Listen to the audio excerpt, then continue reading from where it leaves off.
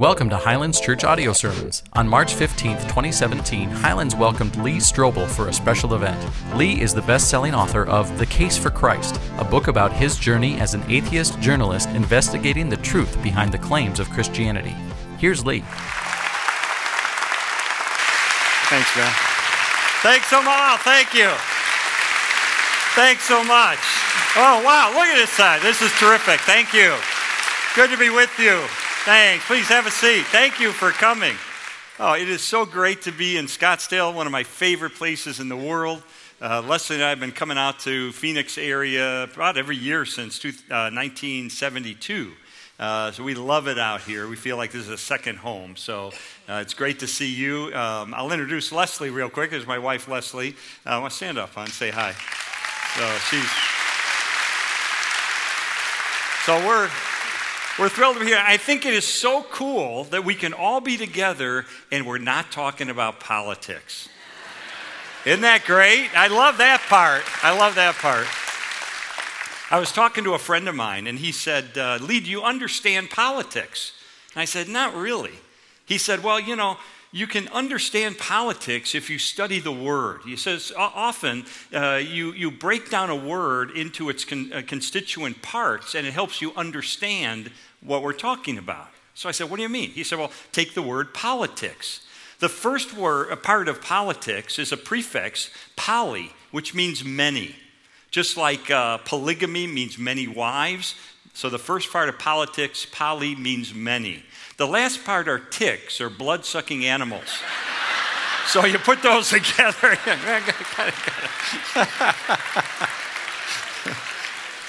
So I'm glad we don't have to talk about that tonight. But it's great to be here, but I got to be honest with you. It's great to be anywhere after what happened to me in Little Rock, Arkansas. I went to Little Rock to speak at a charity event, and this pastor picked me up from the airport.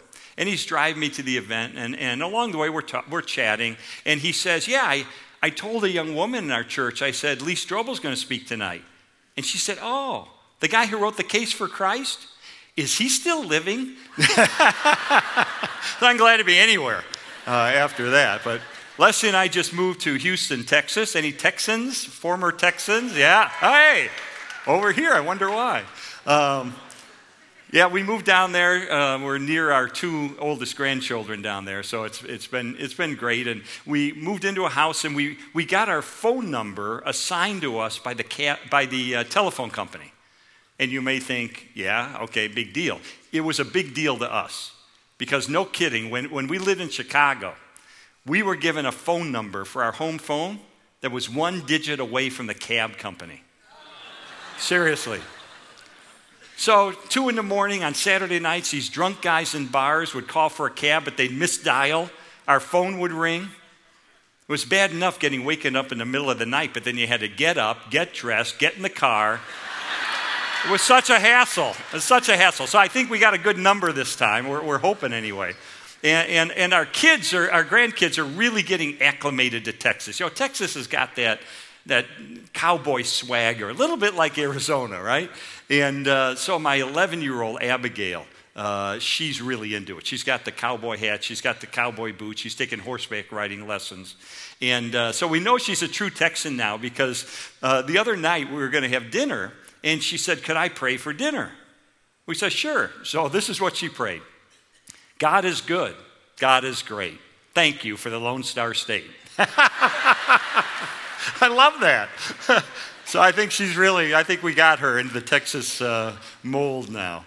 So I love the opportunity to travel around the country and talk to people about Jesus, about stuff I think is really important. But I got to admit, there are times when I do this and it does not go well. Seriously, I had the most embarrassing thing happen. I was down south speaking at a conference with my buddy Mark. And so we finished up. The next day we're going to go home. We had to get something to eat. And we saw one of these Cracker Barrel restaurants. They have these in Arizona? Yeah. Okay, so I'd never been to one. And he said, well, let's try it out. I said, okay, we'll do it. So we noticed they have rocking chairs on the front porch. Do all of them have these rocking chairs? Okay. So there are people sitting in them, people watching. And so in order for us to get to the front door, we had to walk in front of two people in rocking chairs. First one was a young woman, about 18 years old. Dark hair, dark eyes, quite attractive. Young man about the same age sitting next to her. So we got to walk in front of them to get to the front door. Not a big deal, right? So we're walking along, and just as I step in front of this young woman, I hear her say, "What's a deist?"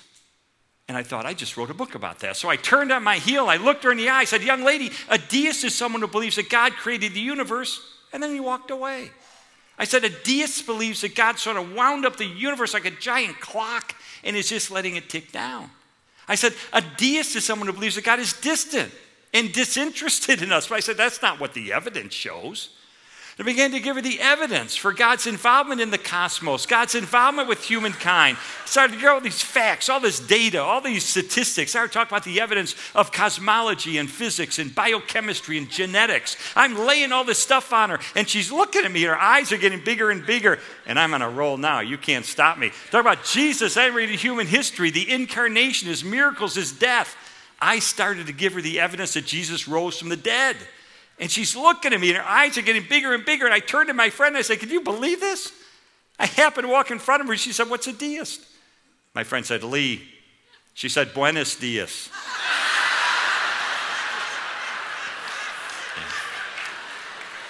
She was freaking out, I will tell you that. She was freaking out. I wish that were a joke, but that's what happened. But you know what the good news was? The ice was already broken. So how do you not get into a spiritual conversation at that point? And it turned out she was there with her boyfriend for the state track meet. And they brought us back to the hotel where the coach was and all the athletes, and we got to talk about Jesus for about 45 minutes. So it turned out all right. But man, that was pretty embarrassing. So I'm going to try not to embarrass myself tonight. I thought, especially in light of the film coming out, and now that you've seen a couple of clips and you're not sure how my story maybe fits together, I thought, well, maybe I'll just tell you that story, and then you'll understand how all this kind of fits together as a puzzle. So I want to tell you a true story. It's my story, and it's a story that begins in atheism. Because I decided at a rather young age that God does not and cannot exist. I mean, I thought that God didn't create people, but people created God. Why? Because they were afraid of death. So they made up this idea of this grandfather in the sky to make themselves feel better about dying. That's what I thought. I mean, I just thought just the concept of an all-loving, all-knowing, all-powerful creator of the universe was just absurd. Wasn't even worth my time to check out. Now, granted, I tend to be a skeptical person. My background's in journalism and law, so you can imagine you put those two things together, what kind of a jerk, or skeptic that you get. I was the legal editor of the Chicago Tribune, and we prided ourselves on our skepticism. We didn't want to accept anybody's word at face value. We tried to always get at least two sources to confirm a fact before we print it in the newspaper. So, no kidding, we had a sign in our newsroom that said, "If your mother says she loves you, check it out." How do you know? Maybe she's lying. Got any proof? Got anything to back that up? That's the kind of skepticism we encourage. And frankly, it's a good thing. You want journalists to be skeptical, don't you? Sometimes don't you wish they were more skeptical? Well, my problem was that my skepticism bubbled over into cynicism, and it cemented me into my atheism. Now, because I had no belief in God, I really lacked a moral framework for my life. And I don't want to say all atheists are like this. I'm just telling you the way I kind of looked at the world, okay? I'm a rational person. I'm a logical person. And so I looked at the world and I said, wait a minute, if there is no God, if there is no heaven, if there is no hell, if there is no judgment, if there is no ultimate accountability, then the most logical way, I figured, to live my life would be as a hedonist, someone who just pursued pleasure. And that's what I did. So I lived a very immoral and drunken and profane and narcissistic, self-absorbed, really self-destructive kind of a life. That was my life. What people saw was me winning awards for investigative reporting. What they didn't see was me literally drunk in the snow in an alley on Saturday night. Had a lot of rage inside of me, a lot of anger. And if you asked me back then, what's the deal? Why the anger? I couldn't have told you, but looking back, I can see what it was. I was always after the perfect high. I was always after that ultimate experience of pleasure. But guess what? Everything let me down. Nothing lived up to the hype.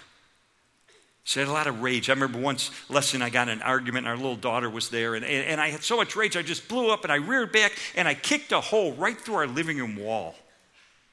And Leslie's crying, our daughter's crying. It's like, that was our life.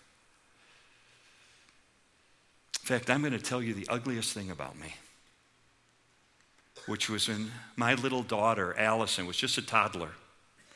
If she was alone in the living room, playing with some blocks, some toys or whatever, and she would hear me come home from work through the front door, her natural reaction was just to gather her toys and go in her room and shut the door.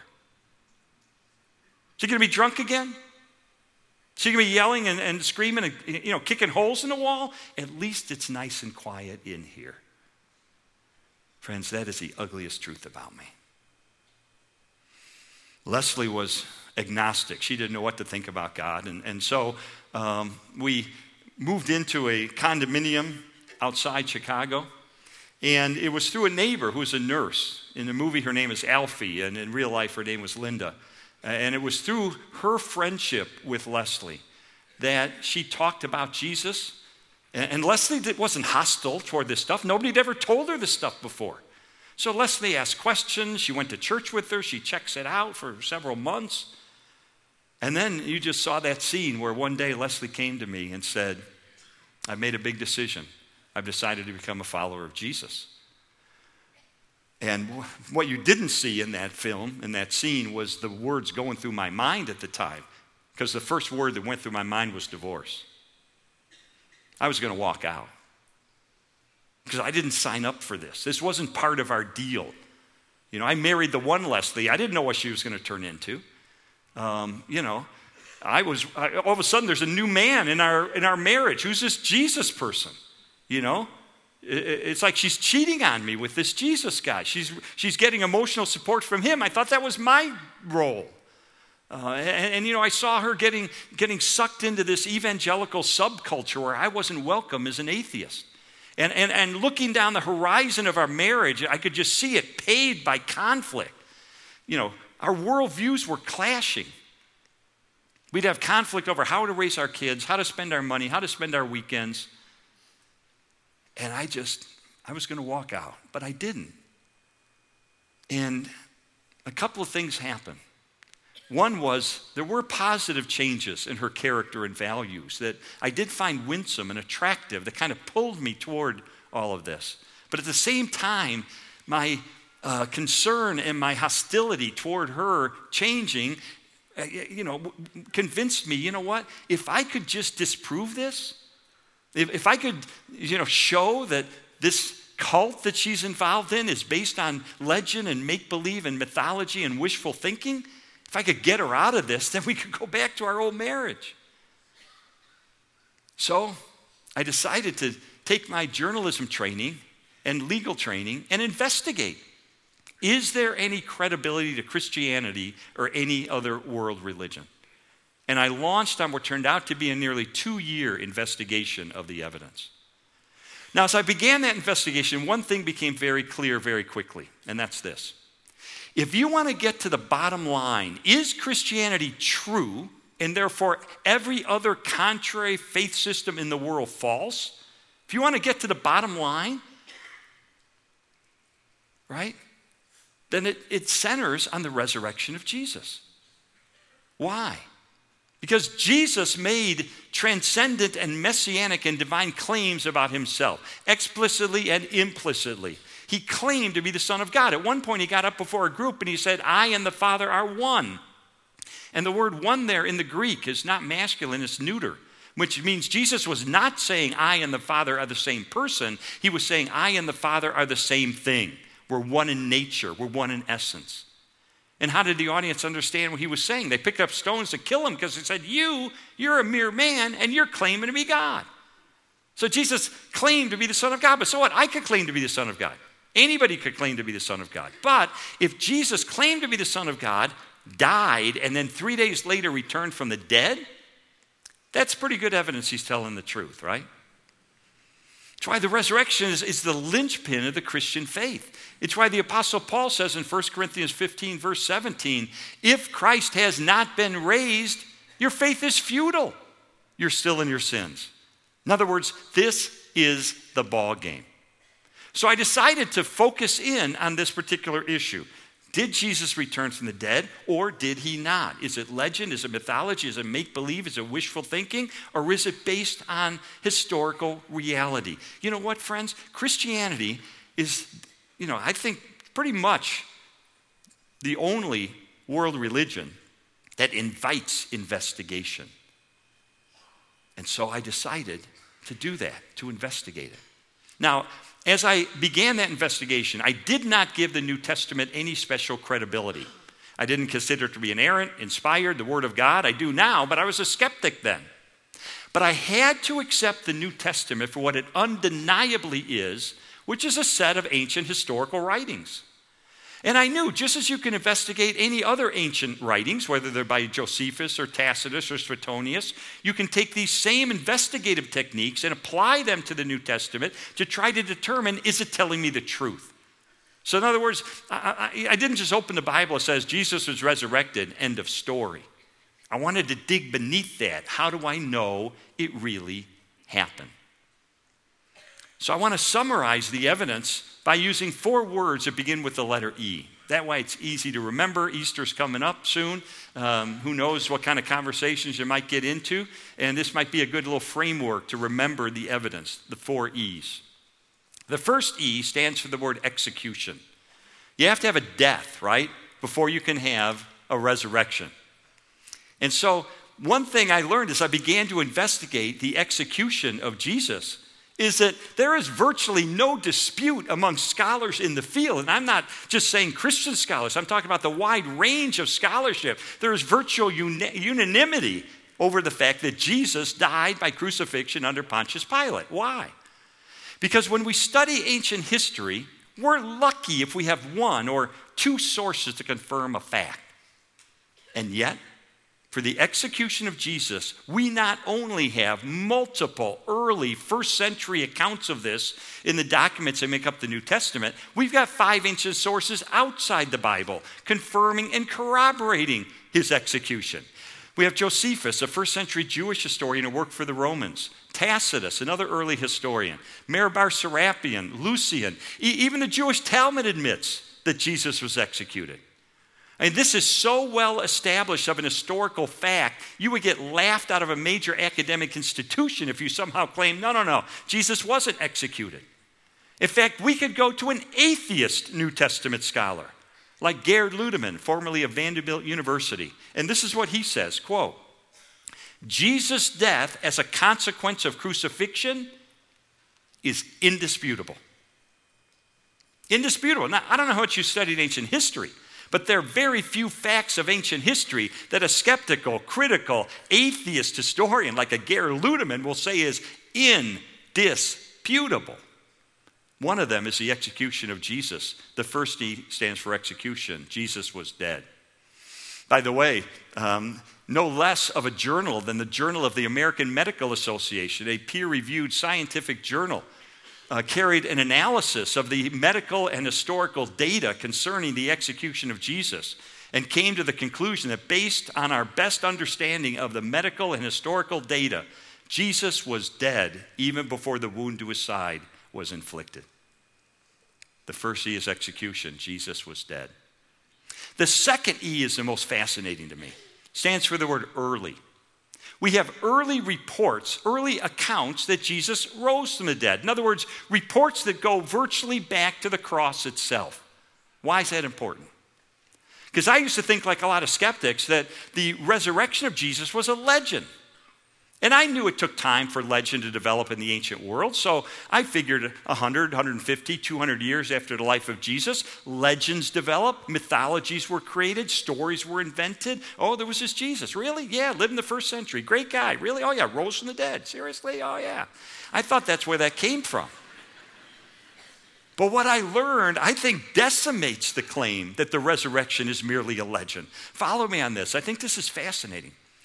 We have preserved for us a creed, a statement of conviction of the earliest Christians.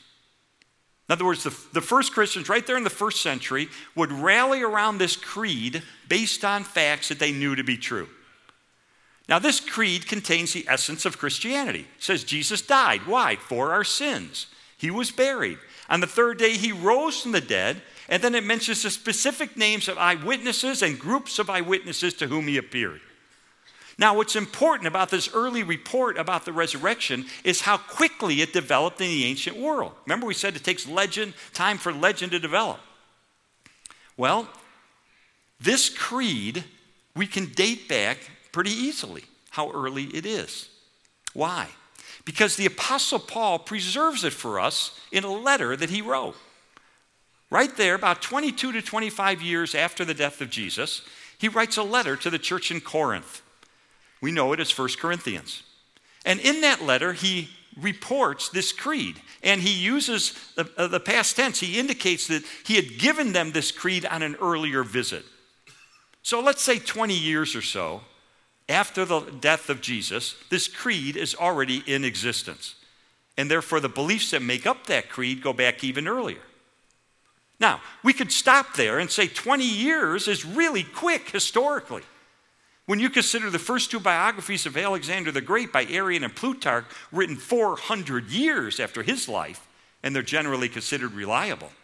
So here we have 20 years. That's pretty good, but we can go back earlier. Why? Because Paul used to be Saul of Tarsus, a persecutor, a hater of Christians. 1 to 3 years after the death of Jesus, he's on the road to Damascus. Boom, he has this encounter with the resurrected Christ, and he becomes the Apostle Paul. Immediately, he goes into Damascus, and he meets with some apostles. Now, there are scholars who believe this is when he was given this creed that he later gives to the church in Corinth.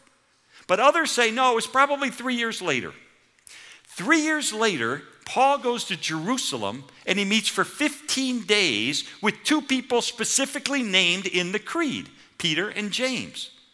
And the Greek word that Paul uses in describing this meeting suggests that this was not a social call, this was an investigative meeting.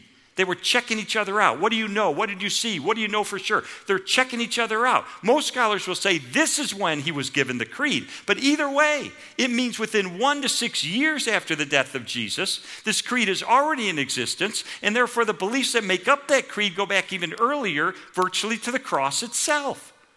So the point is, there's no huge time gap between the death of Jesus and the later development of a legend that he rose from the dead. This is like a news flash from ancient history. And the historians drool over stuff like this. In fact, one of the greatest scholars in this area, James D.G. Dunn, says this: this tradition, by that he means this creed, we can be entirely confident, was formulated as a creed, as tradition, within months of Jesus' death. Within months. That is historical gold. I mean, when you consider that one of the greatest classical historians who ever lived was A.N. Sherwin-White of Oxford, he understood the rate at which legend developed in the ancient world. And he said that the passage of 2 generations of time is not even enough for legend to grow up and wipe out a solid core of historical truth. We don't have 2 generations of time passing here. We got a newsflash that goes right back to the beginning. And it's not the only early report we've got. We've got others in Matthew, Mark, Luke, John, the book of Acts, the writings of Paul, all of which date back so early. They were circulating during the lifetimes of Jesus' contemporaries, who would have been all too happy to point out the errors if they were making this stuff up. So friends, we have an execution. Jesus was dead. We have reports that he rose from the dead that come so quickly, so early, that you can't just dismiss them by saying they're a legend. But that's not all we have. We have a third E. It stands for the word empty. We have an empty tomb. The historical record tells us that Jesus' body was placed in a tomb belonging to Joseph of Arimathea. Remember the Jewish council? It's sealed. Matthew tells us it's guarded, and yet it's discovered empty on that first Easter morning. Now, we could talk for hours about all the strands of historical data that establish that the tomb, first of all, that his body was indeed in it, and secondly, that it was discovered empty. But I'm just going to give you one fact, because to me this says it all, and that's this. Even the opponents of Jesus admitted that the tomb of Jesus was empty. How do we know? Because when the disciples began proclaiming that Jesus had risen from the dead, what the opponents never said was, baloney, go open the tomb, you'll find the body. That's all they had to say, because it would have put the onus on the disciples to prove it. But they didn't say that. What did they say? We know from sources inside and outside the New Testament that when the disciples began proclaiming that Jesus had risen, what the opponents said was, the disciples stole the body.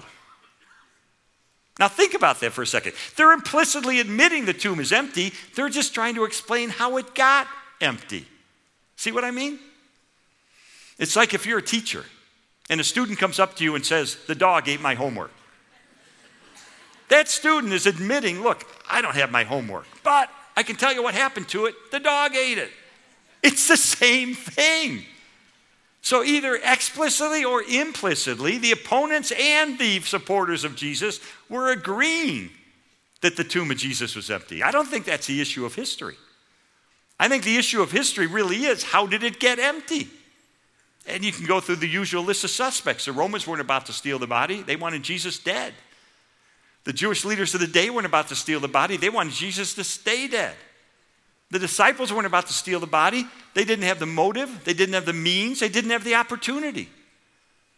I think the best explanation for their proclamation that Jesus had risen, that the tomb was empty, I think the best explanation of that is the fourth word that begins with the letter E, which is the word eyewitnesses. Not only was Jesus' tomb discovered empty, but over a period of time, Jesus appears alive in a dozen different instances to more than 515 people, to skeptics and doubters as well as to believers, indoors, outdoors, daytime, nighttime, to groups, to individuals. People talk with them, they touched them, they ate with them. I mean, think of this. Remember we said earlier, we're lucky in ancient history if we have one or two sources to confirm a fact? Well, get this. For the conviction of the disciples that they encountered the resurrected Jesus, we have no fewer than 9 ancient sources inside and outside the New Testament confirming and corroborating the conviction of the disciples that they encountered the resurrected Jesus. That is an avalanche of historical data. And it changed the disciples profoundly. They went from hiding and from fear and from cowering to boldly proclaiming that Jesus had risen from the dead, even though we have 7 ancient sources inside and outside the New Testament telling us that they lived lives of deprivation and suffering as a result of that proclamation. Why were they willing to do that? Because they learned about it in Sunday school? Because somebody told them, they saw it on CNN? No, because they were there. They touched them, they talked with them, they ate with them. If all the human beings who've ever existed in history, they knew the truth. And knowing the truth, they were willing to suffer and even to die for their proclamation that Jesus had risen. Friends, I spent 2 years of my life exploring the minutiae of the resurrection of Jesus. And it all came down to a Sunday afternoon. And I thought, a good juror reaches a verdict. I've been stuffing my heads with facts and data and statistics for 2 years. I had to reach a verdict. And so I looked at all the evidence I'd encountered, pro and con, and just analyzed over these 2 years. And I sat down, I went through it, and I studied it, and I absorbed it, And I thought, wait a second.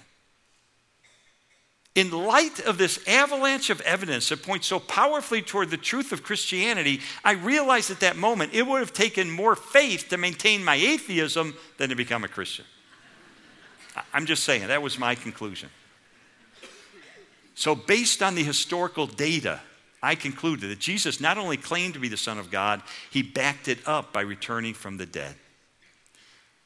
But then, as you saw in that clip, it wasn't enough just to have intellectual assent to this evidence. John 1:12 says, "But as many as received him, to them he gave the right to become children of God, even to those who believed in his name." And so I looked at that and I realized it forms an equation of what it means to become a child of God. Believe plus receive equals become.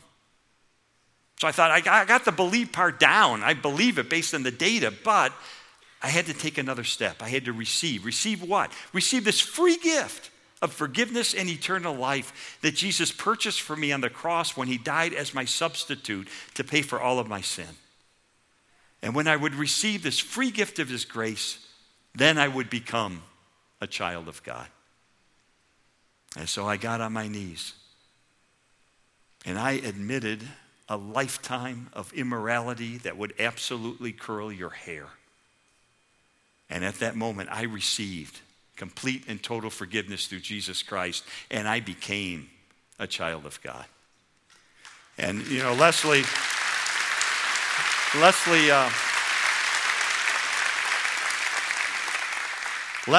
burst into tears and threw her arms around my neck and said, "You hard-hearted son of a Baptist, I've been telling you this for 2 years, hello." No, she didn't do that. I always wish she'd done that because that would have been hilarious. That would have been a great ending if she had done that, but that's not like her. But she did burst into tears. And she said, "You know, I almost gave up on you 1,000 times. She said, when I was a new Christian, I met some women at church, and I told them about you. I said, I don't have any hope for my husband. He is the hard-hearted legal editor of the Chicago Tribune. He will never bend his knee to Jesus Christ." And this one woman named Sylvia put her arm around Leslie's shoulder and kind of pulled her over to the side. She said, "Oh, Leslie, no one is beyond hope." And she gave her a verse from the Old Testament, Ezekiel 36:26. That says, "Moreover, I will give you a new heart, and I will put a new spirit within you. I will remove from you your heart of stone and give you a heart of flesh." And what I never knew, that whole 2 years that I'm on this investigative journey, what I never knew at the time was behind the scenes every day, Leslie was on her knees praying that verse for me. And can I tell you what happened? Starting on that Sunday afternoon, now that I had been adopted as a child of God, and then over time, you know, as I'm baptized, as I became part of a vibrant congregation, as I learned to read the Bible with fresh eyes, as I learned to pray, as I learned to worship, God began to answer her prayers because my values changed, and my character changed, and my morality changed. And my worldview, and my philosophy, and my relationships, and my parenting, and my marriage, and all these things began to change over time for the good. And this is where I would always get stuck. Because people would say, "Well, Lee, tell me your story. How did you come to faith in Jesus?" And I'd say, "Well, let me tell you." And I tell this whole story and get to this spot, and I wouldn't know what to say. Because what words could I use to help you understand the difference God has made in my life since then? Because you didn't know me back then. So you didn't know me when I was drunk in the snow in an alley on Saturday night. So how do I, you see what I'm saying? I was frustrated. How do I explain to you the difference God has made? I was frustrated, but I didn't know what to say. But finally I came up with one thing. And that's what happened to our little girl, Allison. Think about this for a second. Here's a little kid, 5 years old. All she knew the first 5 years of her life was a dad who was absent, angry, kicking holes in walls, coming home drunk. That was her whole experience. But starting on that Sunday afternoon, you know what she did? She started to watch. Something's changing with my dad. Something's different with my dad. Something's new with my dad. She never studied archaeology, never studied ancient history. She's 5 years old, but she could observe, she could listen, she could watch, and she did. And she watched and listened and observed for, I think it was 4 or 5 months. And then finally, one Sunday morning, she went up first to her Sunday school teacher and then up to Leslie. And you know what she said? I want God to do for me what he's done for Daddy. And at age 5, my little girl received this free gift of God's grace, became a child of God, and now she's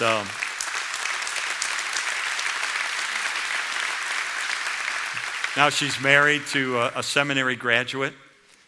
She's a novelist. She's had half a dozen novels published, fiction, but they all have woven into them this message of redemption and grace through Jesus Christ. Her and her husband together write children's books about God. She is the mother of 2 of my 4 precious grandchildren. And we're the best of friends. And same thing with my son. My son saw the difference God was making in his mom and his dad and his sister. And he came to faith at a young age too, but he took an academic route. He got an undergraduate degree in biblical studies. Then he got a master's degree in philosophy of religion. Then he got another master's degree in New Testament. And then after many years of research and study at Yale University and at the University of Aberdeen in Scotland, he was awarded his PhD in theology. And now you know what he does? He's a professor at the Talbot School of Theology at Biola University in Southern California, teaching young people about Jesus Christ. In fact, you know where he is at this very minute? He's giving a lecture at another church on the other side of the valley, right here in Phoenix, about his new book about Jesus. And God changed his life. And 4 years ago, his wife gave birth to our first grandson. And he named him after his dad. Friends, God rescued our family.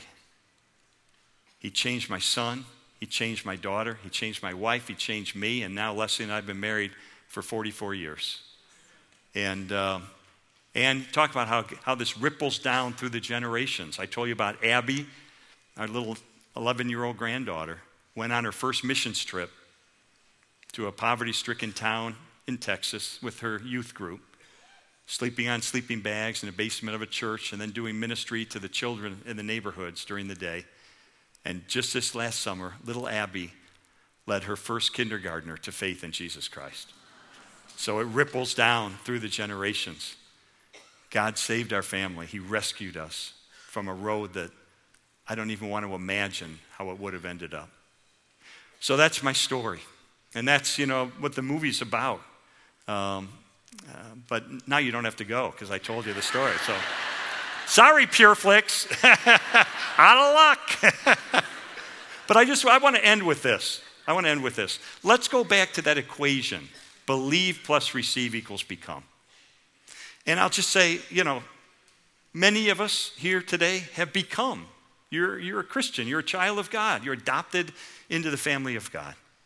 And if that's you, I want to say, God has given us an opportunity to talk about this message of hope and grace. And, the movie is an opportunity to do that. As Greg Laurie said, this is a film you can bring anybody to. There's no cringe factor. There's no cheesiness in it. It's just a great picture that PureFlix made. And, the gospel is in it. So I hope you'll take a risk, invite someone to come, and then have a great conversation afterward. People are free to reach their own conclusions and go on their own spiritual journey.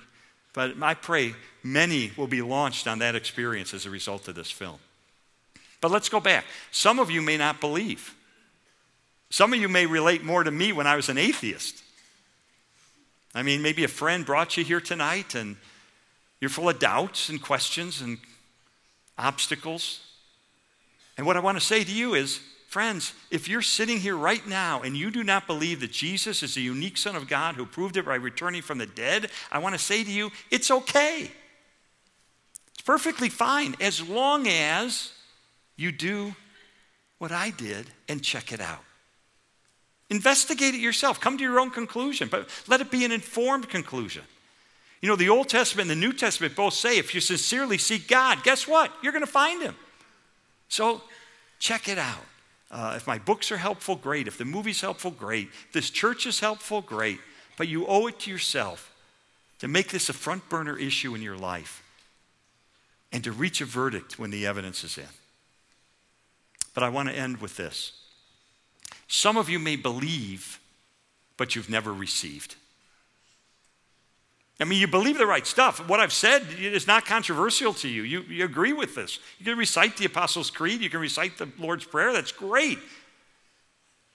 But has there been a point in time where you have received Jesus as your forgiver and leader? And why is it God seems distant from you? You go to church, you hear people talk about how they have a deep and a rich and a vibrant and a real and a personal relationship with Jesus. And in the back of your mind, you're thinking, why is it not like that with me? Why does God seem distant from me? Could it be because you believe the right stuff, and that's great? But there's never been that point in time where you have received this free gift of forgiveness and eternal life. Friends, I'm just asking the question. I mean, if you're not sure, you know, the Bible, one of the first verses I memorized as a new Christian says this. These things in Scripture, these things are written to you who believe in the name of the Son of God in order that you may know you have eternal life. God doesn't want you wondering. He doesn't want you in a state of ambiguity or confusion. You can know that you have eternal life if you believe and you have received. So, I mean, I couldn't live with myself if I came all the way here from Houston and didn't give you an opportunity to take that step if you're ready to do that. So let's just close our eyes and bow our heads. And if you want to take that step, I'm not going to ask you to do anything weird. Just in your heart, God will hear you. Just in your heart, say, Lord Jesus, as best I can, I do believe that you are the Son of God. And I confess the obvious, that I am a sinner. I've done things I knew they were wrong before I did them, and I did them anyway. And I want to confess that, and I want to turn from that. And in repentance and faith, I want to receive this free gift of forgiveness and eternal life that you purchased for me on the cross when you died as my substitute to pay for my sin. Thank you for enduring the torture of the cross so that we could be united in a relationship forever. Help me, Jesus, to live the kind of life that you want me to live. Because from this moment on, I am yours. And now, Father, we know from Luke 15 that a party breaks out in heaven whenever someone turns from their sin, receives forgiveness through your Son. So we celebrate those that have taken that step today. We pray for those that are still on the journey, that have questions and doubts and obstacles and objections. We pray by your Holy Spirit, you would open their eyes to their need for a Savior and the truth of who you are. And Father, for those of us who have been your children, maybe for a long, long time, we thank you that you have entrusted to us this message of hope and grace that we can spread far and wide. Thank you for this great church, that it passionately shines your message of grace all over this great valley. We pray for a blessing on each person here. And all of God's people said, amen. God bless you all. So glad you came tonight. Thank you.